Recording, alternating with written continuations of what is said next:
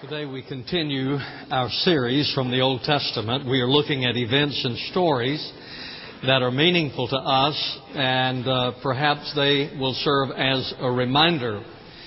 We have come today in our study to the Ten Commandments. Now, the Ten Commandments are made up of 290 words. In comparison, the Bill of Rights has 463 words. The Gettysburg Address, 266 words. And a federal directive to regulate the price of cabbage, 26,911 words. Well, you might wonder, why are the Ten Commandments so few words? And the answer would be because they came from God rather than a legislative committee. Now, we respond differently to the Ten Commandments. There are some people who simply ignore them. We basically ignore their existence and what they have to say. Newsweek magazine did a study and discovered that 44% of Catholics and 49% of Protestants could only say 4 of the Ten Commandments. So our children did a great job today. There are some people who resent the Ten Commandments, and the reason for that is because they resent any religious instruction. In fact, in my devotional time this morning, I was reading in Proverbs 1, and it says, "Fools despise wisdom and instruction." So there are those people who despise or they reject the Ten Commandments because they reject or despise all religious instruction. Marty Kaplan was writing for Time magazine. He said, "What attracted me to meditation was its apparent religious neutrality. You don't have to believe anything. All you have to do is do it. I was worried that reaping its benefit would require some faith that I could not fake, but I was happy to learn that 90% of meditation was about showing up." So there are those people who resent the Ten Commandments. There are those who reject them. They see them as being suggestions from God or something that you might want to consider, but they reject them. Or we can embrace them and learn what God wants us to learn. Now, take your Bibles and turn with me to Exodus chapter 20, and we'll look at the Ten Commandments. Exodus chapter 20, beginning in verse number 1. "Then God spoke all these words, saying, I am the Lord your God, who brought you out of the land of Egypt, out of the house of slavery. You shall have no other gods before me. You shall not make for yourself an idol, or any likeness of what is in heaven above, or on the earth beneath, or in the water under the earth. You shall not worship them or serve them, for I, the Lord your God, am a jealous God, visiting the iniquity of the fathers on the children, on the third and the fourth generations of those who hate me, but showing loving kindness to thousands, to those who love me and keep my commandments. You shall not take the name of the Lord your God in vain, for the Lord will not leave him unpunished who takes his name in vain. Remember the Sabbath day to keep it holy. 6 days you shall labor and do all your work, but the seventh day is a Sabbath of the Lord your God.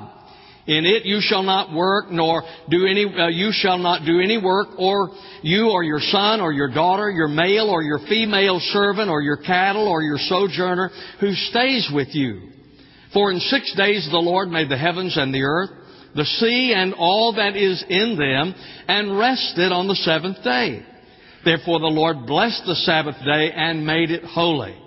Honor your father and your mother, that your days may be prolonged in the land which the Lord your God gives you. You shall not murder. You shall not commit adultery. You shall not steal.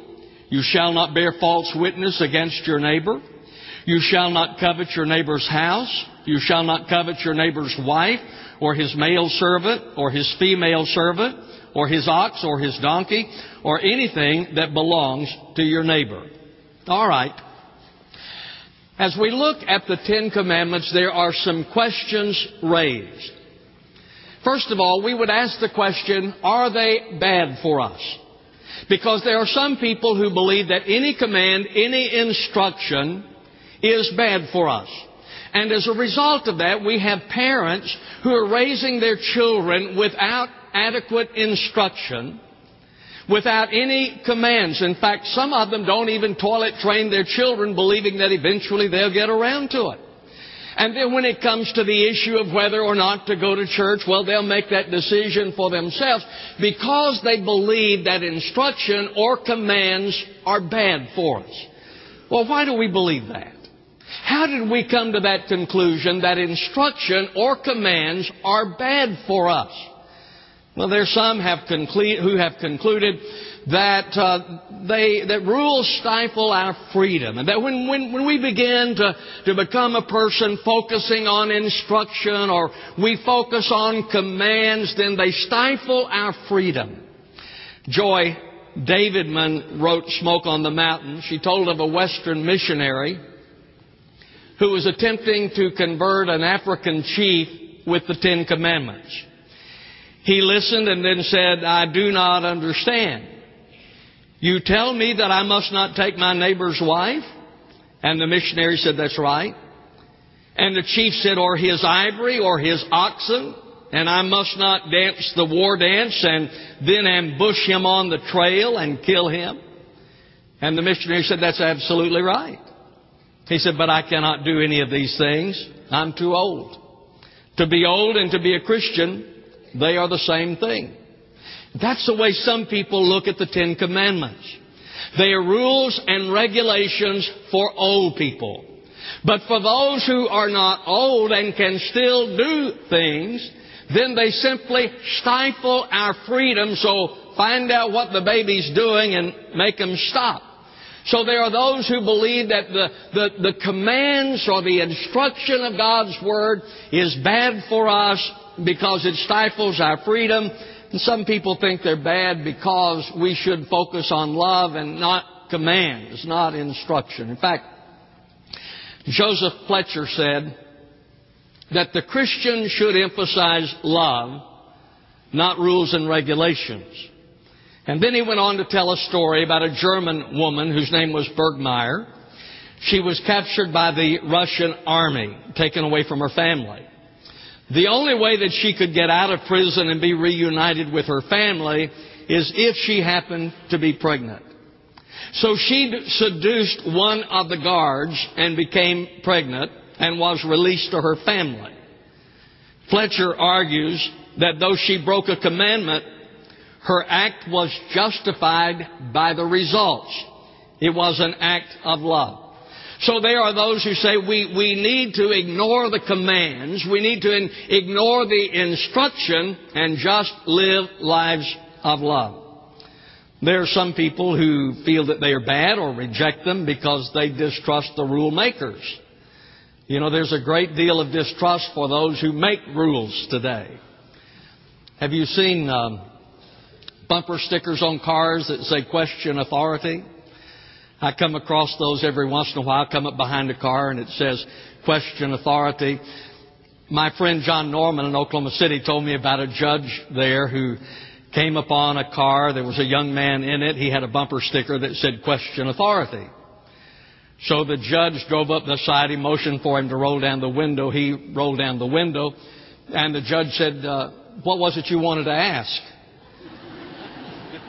And the young man said, "Well, what do you mean?" He said, "Well, your sign says question authority." He said, "I'm a judge, so I guess I'm a person of authority."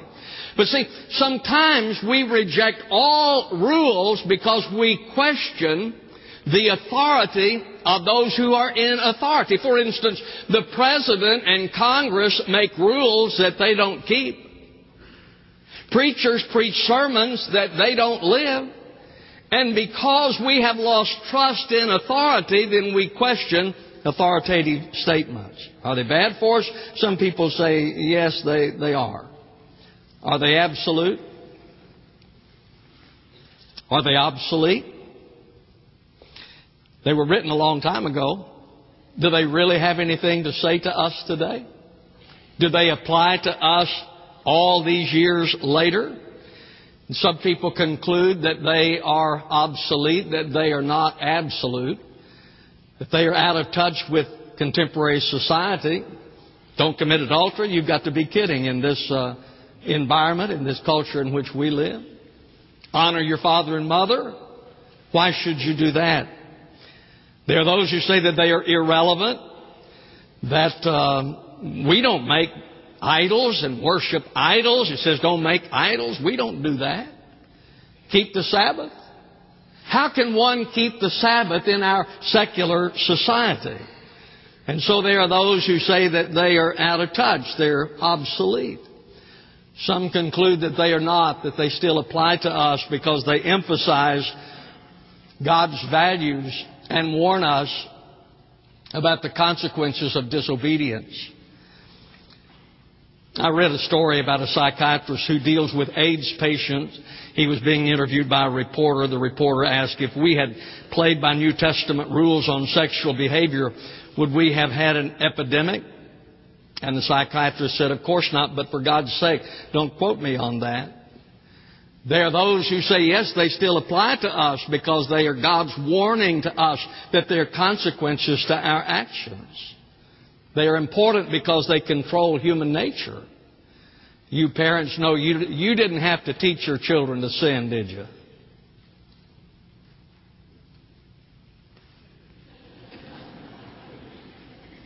Well, I know that your child is exceptional, but we don't have to teach them to sin.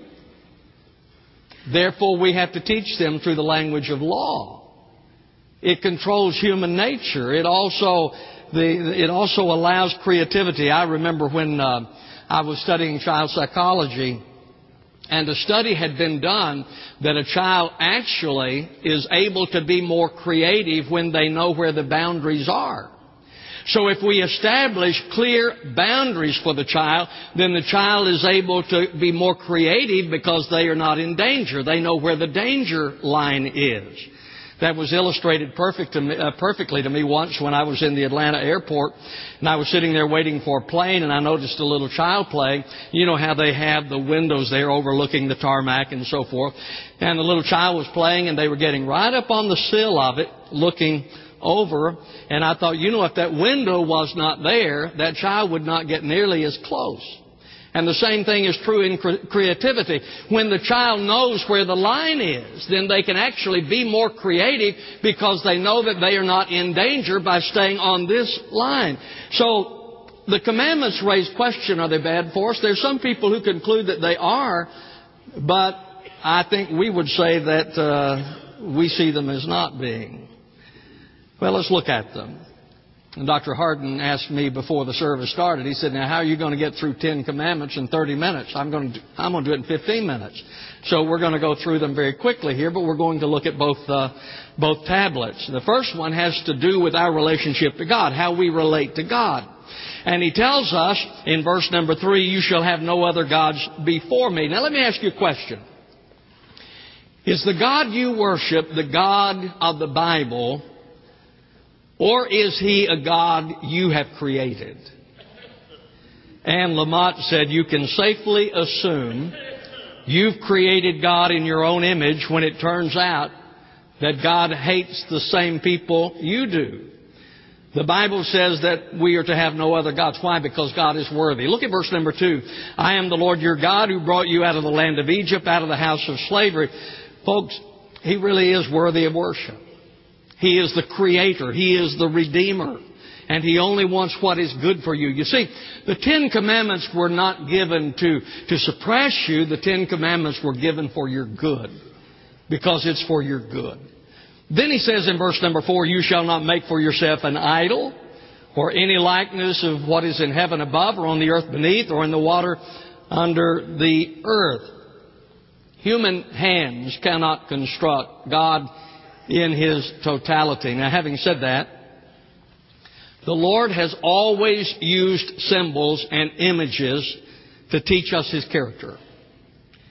This morning in my devotional time, I came to the passage of Scripture in the Old Testament where it was talking about the Ark of the Covenant. And the Ark of the Covenant had the seat of mercy. What does that teach us about God? That God is a merciful God. That God is a God of forgiveness. Then I was reading about the tabernacle and how we are able to see the character of God as we look at the elements of the tabernacle. For instance, it talks about the altar of incense. That speaks to us about prayer. That we are able to come to God in prayer. That we have been invited to come before Him in prayer. Talks about the table of showbread, which speaks of His provision. That God provides for His children. It talks about the candlestick. The candlestick speaks that He is the light of the world in a place of darkness. It reveals the bronze basin, which speaks of the cleansing of sin. Last week we looked at manna, which was a lesson to us, a symbolic lesson to us that God provides for His children. He provides for His children, and of course manna also represents Jesus. Here's the danger, though, of symbols, that they become a substitute for God. That's the danger. The Lord uses symbols to teach us about His character. The danger is that they become a substitute for God, and we become dependent upon them rather than upon God, and that we come to the place where we worship the image, we worship the symbol rather than God. Good example. You recall in the Old Testament when the people of Israel were going through the land of the wilderness, and they came to a place where the serpents were biting them, and they were dying. And Moses, under the leadership of the Lord, told them to make a bronze serpent. And they put the bronze serpent on a pole and held it up and said, anyone who looks on the serpent will be healed. That happened. After a while, however, they began to worship the bronze serpent. That was the reason that Hezekiah had the bronze serpent destroyed. And the Bible says in 2 Kings 18:4, he removed the high places and broke down the sacred pillars and cut down the Asherah. He also broke in pieces the bronze serpent that Moses had made. For until these days the sons of Israel burned incense to it. You see what happened? The image became the object of worship. And that's the danger of symbols, that's the danger of images, is that after a while they can become the object of our worship. For instance, the Jews were so much into the symbols and the images that when Jesus came, they rejected Him because He did not match their image of what the Messiah was to be. As I thought about that, I thought, there is a danger there for us as well. You see, folks, I love the traditions of the church. But you always have to be careful that the tradition does not become a substitute for God. And oftentimes what happens to us is that we so emphasize our tradition that we want the Lord to fit our tradition, to fit into the mold of our tradition, rather than the tradition being a reflection of Jesus. That is the danger. So He said, you're not to do that. Then in verse number 7, He said, you shall not take the name of the Lord your God in vain. We pray something similar in the Lord's Prayer. Our Father who art in heaven, hallowed be thy name. Why do people take God's name in vain? Do you find that as offensive as I do? When someone takes God's name in vain? Well, some people do it because of ignorance. They simply are ignorant of the seriousness of it. Some people have an uncontrolled tongue and, they just let it go. What was it, 2 or 3 weeks ago in California, they had a cuss-free day. I think it was in California. But they had a day when no one was going to swear.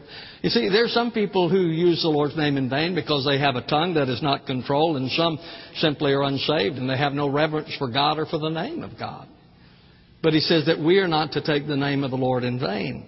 In verse number 8, He says, remember the Sabbath day to keep it holy. And then He goes on and says that God is our example for keeping the Sabbath because He created the world in 6 days and then He rested. Folks, we need the Sabbath. We need it physically.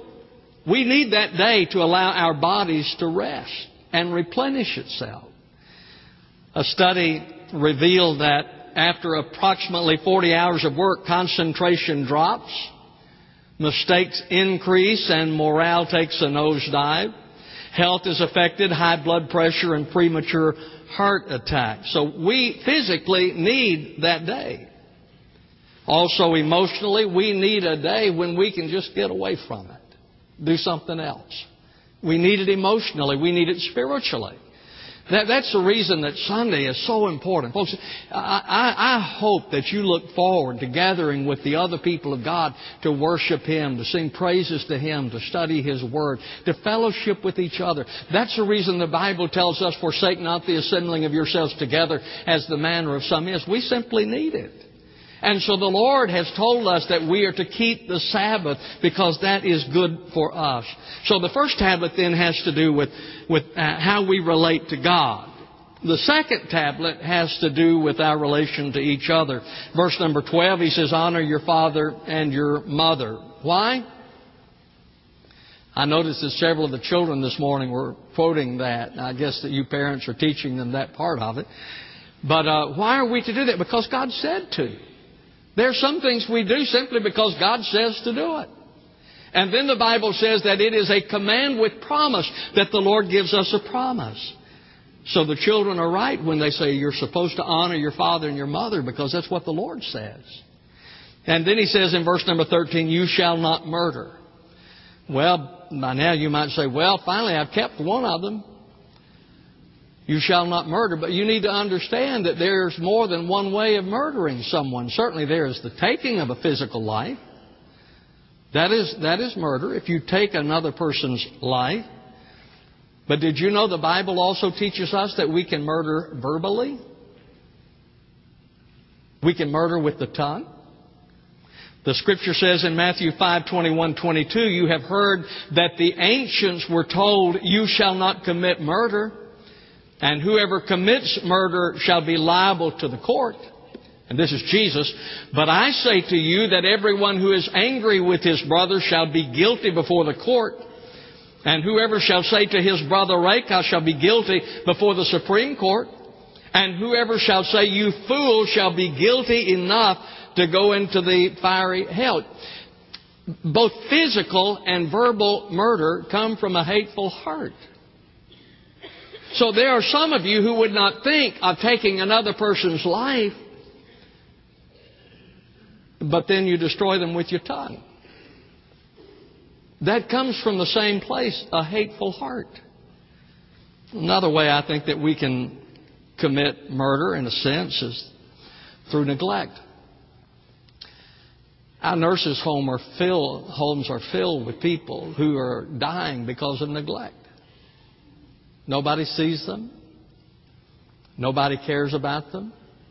And they are simply dying because of neglect. We need to take seriously what these commands say and understand understand them in an expansive way, that it's more than just taking another person's life. Folks, we can badly hurt other people with our words. We can badly hurt other people by neglecting them. So He said, you shall not murder. Verse number 14, you shall not commit adultery. That is something that needs to be heard in our society today. It certainly needs to be heard in the church today. We shall not commit adultery. Verse number 15, he said, you shall not steal. There are different ways to steal, just as there are different ways to commit murder. There, of course, is seizure, that I take something that belongs to somebody else, that I take it for myself. That's one way. Another way is deception. That's stealing. I watch television sometimes and see those diet commercials on there. You know, you buy this pill and you take a pill and in 2 weeks you lost 40 pounds. They don't work. But we can steal by deception. Bernie Madoff stole $50 billion by deceiving people, by defrauding people. I'm missing something. I don't know. I know that I'm missing something because I have been hearing a commercial on the radio, and it says that if you have a credit card balance of $10,000 or more, then call this number, and we will negotiate that you don't have to pay that bill. My daddy didn't teach me that way. Now, I don't know. I must be missing something. But I was taught that if you owe $10,000, you owe $10,000. But you see, we are not to steal. And that can be taking something that belongs to someone else, or we can also do it by deception, and we can also do it by defrauding other people. Then in verse number 16, he says, you shall not bear false witness against your neighbor. Well, there's a lot of ways of bearing false witness. We can just outright lie. That's one way. Another way is to distort the facts. Another way is to exaggerate. That's one for the preachers. We have a tendency. It's like John Bassanio said one time, pastor at First Baptist Houston. He was talking one time. He said, we were running 10,000 in Sunday school until some fool counted them. Well, we have a tendency sometimes to exaggerate. But we need to understand that that's still lying. And then in verse number 17, you shall not covet your neighbor's house. You shall not covet your neighbor's wife or his male servant, his female servant, his ox or his donkey, or anything that belongs to your neighbor. Do you know what? On that 10th commandment, it is coveting that causes us to break all the others. I believe that if you will look at it, you will find that coveting is the catalyst for breaking the other commandments. Now, let me close. God gave the 10 Commandments. It begins that then God spoke all these words. So these words, the commandments, came from God. So He gave them. But why did He give them? Why did He give us the 10 Commandments? I think by and large, they are designed to make us aware of our inability to live a perfect life. You know what James says about the 10 Commandments, or about the commandments? He said, if you've broken one, you're guilty of all. You know why? Because if you break one, then you're a lawbreaker. And maybe you've kept most of them, but if you break one, you're guilty of all. God has given us the 10 Commandments so that we are able to see our inability. I cannot live up to the standard of God. Therefore, I come to Jesus to receive the grace of God. And so the Lord then has fulfilled the law. When it says, Jesus said that I have come to fulfill the law, not to destroy it, but to fulfill it. What that means is that I have come to give it meaning. I have come to fill it with meaning. And so the Lord has fulfilled the law. He has kept the law. And because He has kept the law, then He gives to us grace. Now, ladies and gentlemen, that is the only way that we are ever made right with God. You will never be made right with God by keeping the 10 Commandments. That should be your goal. You should try to do that. But you're never going to keep them perfectly. That's the reason we need the grace of God. Jesus Christ gave His life to pay for our sin. The wages of sin is death. But the gift of God is eternal life through Jesus Christ our Lord. Do you know Jesus? Have you ever received Him and His grace and His forgiveness? That's what the 10 Commandments should teach you. That you need His grace. If you've never received Christ, today's the day you should commit your life to Him. Our Father, thank You for Your very clear words. And thank You for the commands that You have given for our good, not for our harm. Lord, I pray today that we might see them and then see ourselves and be aware of the fact that we need a Savior. And Lord, I especially pray today for those who need to accept Christ, that they would do so. I pray for others who need simply to be obedient to the Father, to join the church or whatever it is that You're speaking to their hearts about. I pray that they will be obedient in Jesus' name. Amen.